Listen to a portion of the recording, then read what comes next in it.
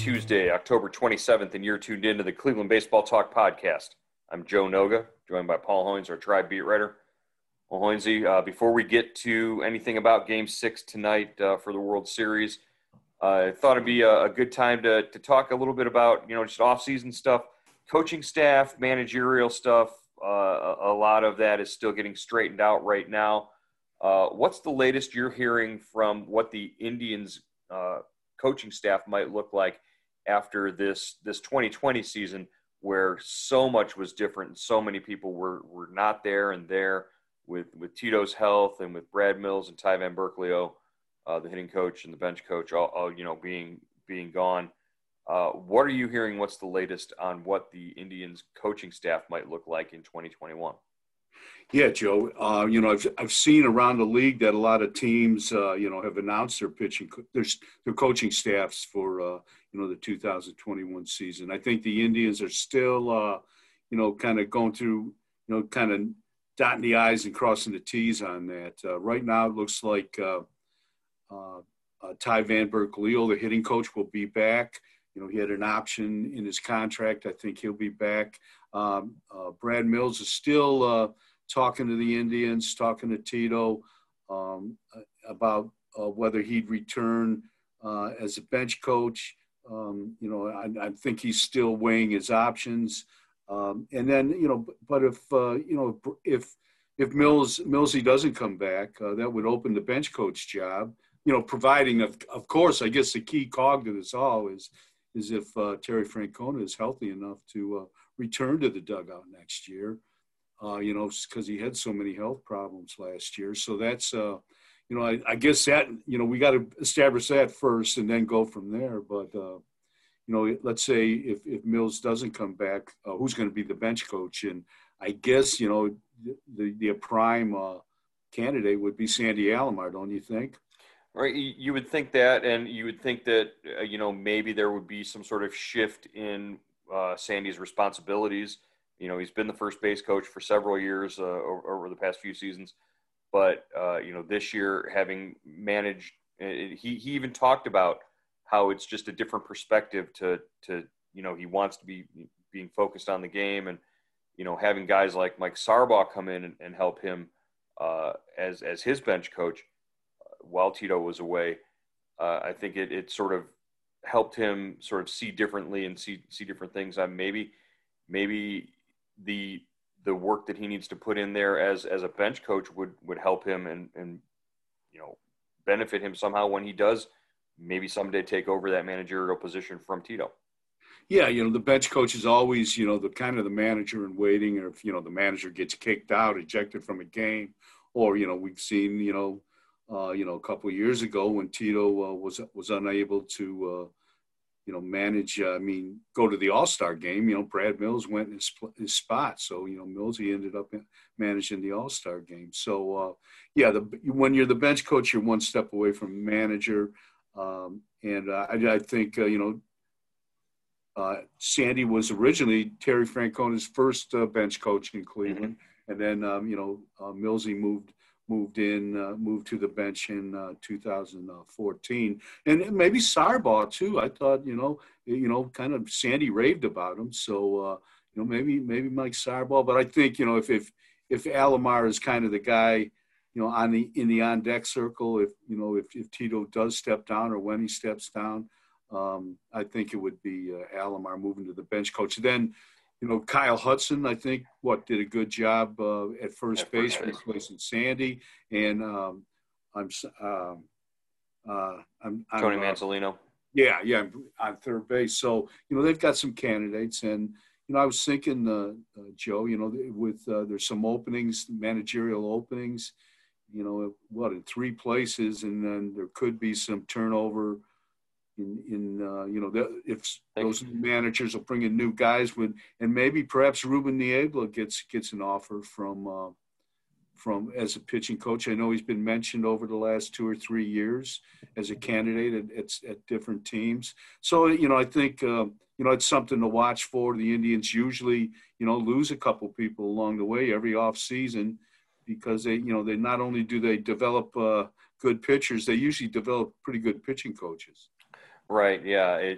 you almost have to offer that that bench coach job to Alomar first, I would think. Where wouldn't it?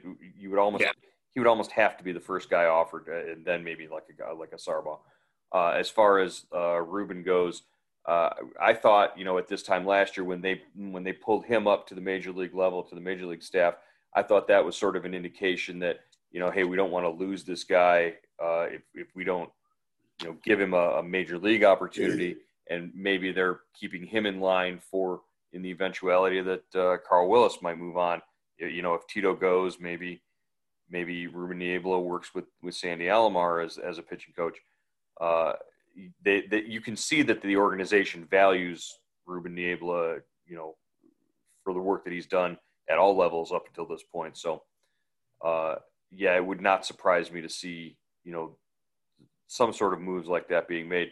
But again, if you're Ruben Niebla, what do you wait? If a team comes after you and says, "Hey, come be our pitching coach here at the major league level," or you're a year, maybe two away from taking over the Indian staff that you've developed all through the minor league. I mean, these are guys that you've brought along. These are your guys. An opportunity to maybe be their pitching coach in a year or so might outweigh the lure of another team. Yeah, that's a great point, Joe. And it's kind of a balancing act, because the Indians kind of with Sweeney, Ruben, and Carl Willis, they're really the first kind of, I think, big league team. I don't know if anybody else on the big league level has three pitching coaches, and they got along very well this past season. The results showed in the statistics. They probably the best pitching staff in the American League. So that's got to. And then you're sitting there thinking, well, if you're Ruben Niebla and you get a chance to be your own guy and call your own shots with the team, that's tempting. And right. It's but he's been here so long too. 19, 20 years, I think, with the organization. So that's an interesting dynamic right there. And I think you are right that's why they brought him up this past season. They didn't want to lose him, and they knew that a lot of the pitchers he had developed were going to be on the big league staff. Right. Well, it's funny that you mentioned that model or that sort of that dynamic of the three-headed monster pitching coaches with Willis, Niebla, and Sweeney out in the bullpen. The Rangers just yesterday named Doug Mathis and Brendan Segura co-pitching coaches. So sort of playing off of that Indians model there of the three-headed monster. I think they said Mathis will be in the dugout and Segura will be in the bullpen, but they are co-pitching coaches, not just a pitching coach and a bullpen coach. So maybe things are changed. Maybe the Indians or maybe the Rangers are like the rest of the league, maybe looking at what the Indians are doing and saying, hey, maybe that'll work for us. Yeah, and that's an interesting move too. And Julio Rangel, who came up through the Indians minor league system, was the Rangers' former pitching coach.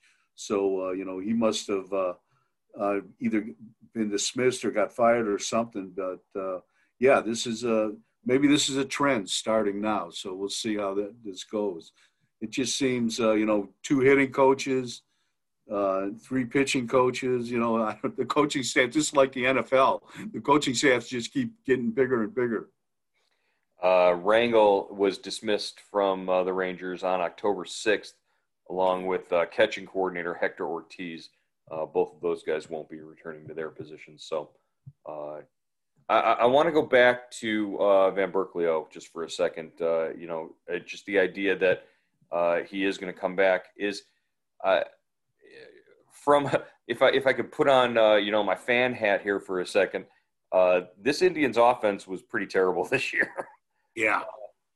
And, somebody has to be held accountable for that. Is Ty Van Berkelio the guy you hold accountable for it? Or do you put it on the players? Or, because Tito wasn't there? Who the fans want to see somebody's head roll over the fact that the Indians offense was 24th in all of baseball. Yeah. Let's try and figure out why this happened. Is Van Berkelio the best choice to come back? That's a good question. I was looking at, I did a story on him today, in fact, and they were struggling when he opted out, I think in early August, and but if you look at the 60 game splits from players like Carlos Santana, Lindor, Luplo, uh, Perez, and Oscar Mercado, guys like that, compared to the 60 games they played this year, or what? I guess let's say a guy like Mercado, like Santana. Like Santana's 60 games this year compared to his first 60 games in 2019. There's no comparison. Santana was, a much better hitter in 2019, and I just thought that maybe, in such an unusual season, when the manager's gone, you've gone through two versions of spring training. You've been down for, you've been off for 3.5 months. Then you got a 60 game sprint. I think, I thought, when Van Berkeley left, that may have, it would have been nice for them, the hitters, to have, a familiar voice there. And this is no knock on Victor Rodriguez or any of the guys that helped him out after Van Berkeley left. But I just think, he's done a decent, he's taken a lot of heat, but I think the numbers show that, that he has done a pretty good job with these guys, mostly individually, and I don't know. And they were, in 2019, they won 93 games. They were a middle of the pack offense, in the key categories. They were 7th or 8th in the league. And this year, obviously they weren't. But I think this year, I don't even know if you can, if it's a fair comparison. Well, so yeah, I mean, it's not fair. Do you just throw out offensive performance this year because, COVID and, the 60 games, and that they weren't, what hitters could get ready for, a season like this. But other teams were doing it. Other teams hit the ball, and the pitching staff didn't seem to be as affected as so are the Indians hitters just so special that they were the ones affected by this unusual season? I don't think you can do that. I don't think you can just throw away, and look beyond what happened in this situation. I think you have to hold somebody accountable. It's not that I'm looking for somebody's head here, but maybe you bring in somebody else and there's a different voice or a different direction. Maybe the guys respond differently, and they give you average to above average hitting next year to go with that top level pitching, and you can maybe win some games that way. Yeah, and I think sometimes, Joe, sometimes it's the singer, not the song. It's I think I just you and me watch these guys, this year, and okay, maybe Santana's year was an aberration, or maybe these guys just got a slow start because we've seen Santana for years, and he's a solid big league hitter. Mm-hmm. Lindor wasn't himself, but he was still fairly productive. But the outfielders, those guys were tough to watch, and I don't know. I mean, the outfielders haven't hit for 5 years. Don't kid yourself. Yeah. With the exception of Michael Brantley, they haven't hit in 5 years. Yeah. So, how much can a hitting coach do with those kind of players? I don't know. It's just so. No, I get it. Van Berkeley, I think, is the one where I think if they were going to make a move, if they were going to make a change, if it was going to come from the top, I think that would be the place to do it for sure. The pitching side, you're all set. What did you think? What did you think of Sweeney this year? What did you think of the job Sweeney did with the bullpen? The bullpen actually turned out to be one of the more effective bullpens in baseball, and this was Sweeney's first year running the show there. Yeah, I thought he did a good job. Fun guy to talk to.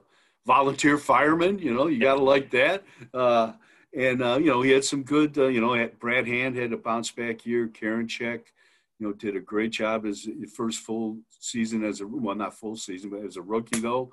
You've got, had bounce back years with, Perez was solid, and Whitgren was solid as well. So yeah, I thought the bullpen pitched very, very well. I mean, and they had some improvement from Maton. Maton was kind of Jekyll and Hyde, very good and very bad at the same time.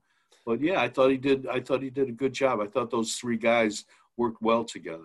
I think Sweeney's star is sort of hitched to Karinchak. I think the two of them are going to be very closely linked, at least over the next couple of years. The way that during the pandemic, during the isolation, that Sweeney would drive down to see Karinchak work out, since they lived very close to each other, or they were in isolation close to each other. I just think the two of them, as Karinchak goes, I think Sweeney will go. I think if he takes off and he becomes an elite reliever in the league, I think Sweeney's star will rise in that regard. Yeah, that's a pretty good. Those dots connect, and and Karinchak is kind of primed to probably move into that closer spot. I would think in 2021, because unless they do something, they pull a rabbit out of the hat and pick up Hand's option. Right, and we will definitely get into the whole contract option thing.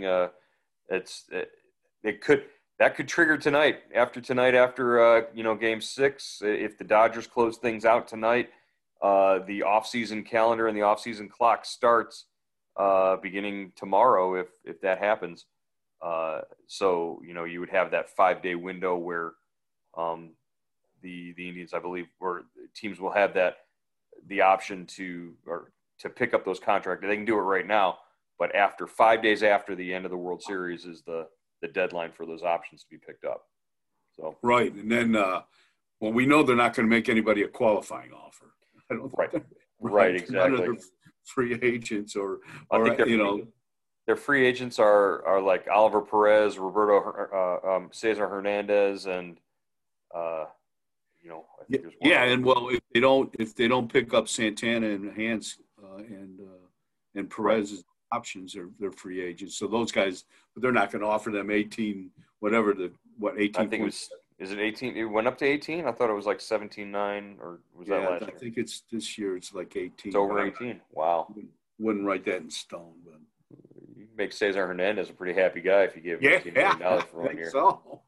But, he'd be back in a flash. Major League Baseball Commissioner Rob Manfred coming out and discussing just the overall revenue losses for Major League Baseball due to the pandemic. Pretty shocking price tag that Manfred put on sort of what was lost by the teams, or the debt that the teams are going into. $8.3 billion in debt, and that will cause anywhere from $2.8 to $3 billion in combined operational losses for these teams. That's a staggering number, financial losses for baseball in this pandemic season. Is this game in jeopardy now because of this pandemic? Well, I don't think it's in the best spot it's been in, Joe. I mean, obviously, and they don't even know how many games they're going to be able to play next year, or will fans be able to be back in the seats? I mean, I know they've let them in Texas. What about 11,000 fans each game in the World Series, or 11,000 tickets? I don't think they haven't sold out a game in the World Series down in Texas yet. Mm-hmm.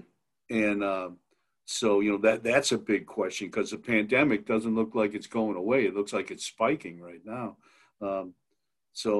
But yeah, and when Chris Antonetti told us, the Indians have lost tens of millions and baseball has lost billions.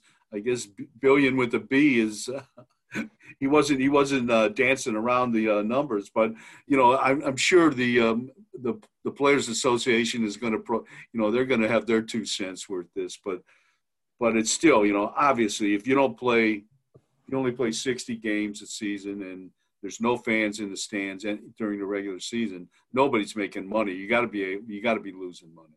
Does this lead to the owners opening up the books to sort of prove that they're losing this, or is that completely out of the question? They will never open the books, Joe. They will never open the books. That they could. That would be The world could end tomorrow, and the books would stay shut. They'd be double locked somewhere underneath the bed. it just caused chaos. You talk about that would be like kid in a candy store day for Tony Clark and the players. Oh my God! But you talk about Francisco Lindor sitting there, running his mouth about how this is a $1 billion team and this and that, and that in their minds it's all in there. All they have to do is see it in the books.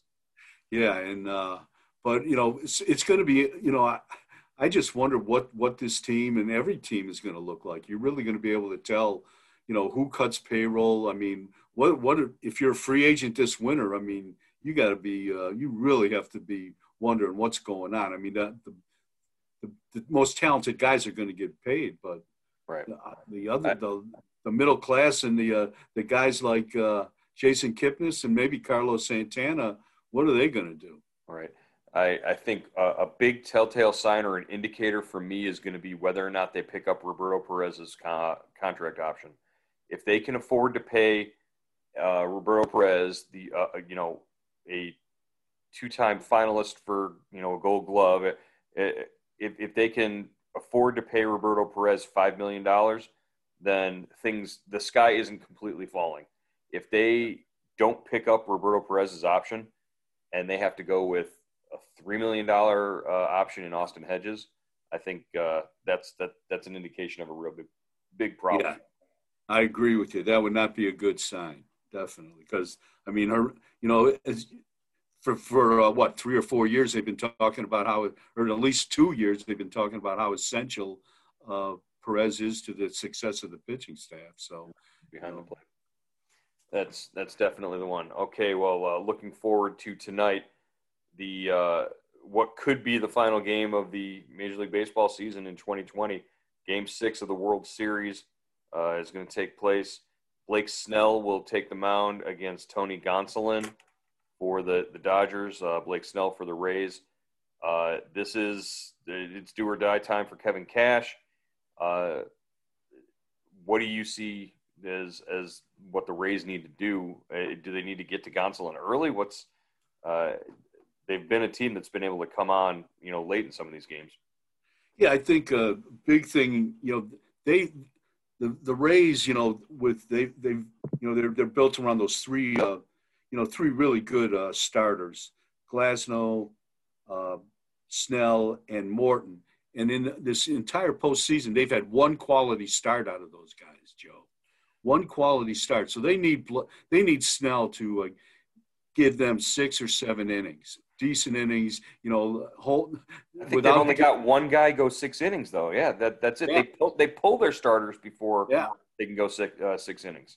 Well, and but I would think they need a strong start from Snell.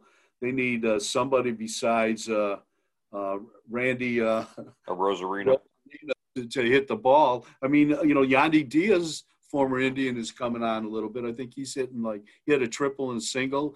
Batting leadoff. Yandy batting leadoff. Yeah.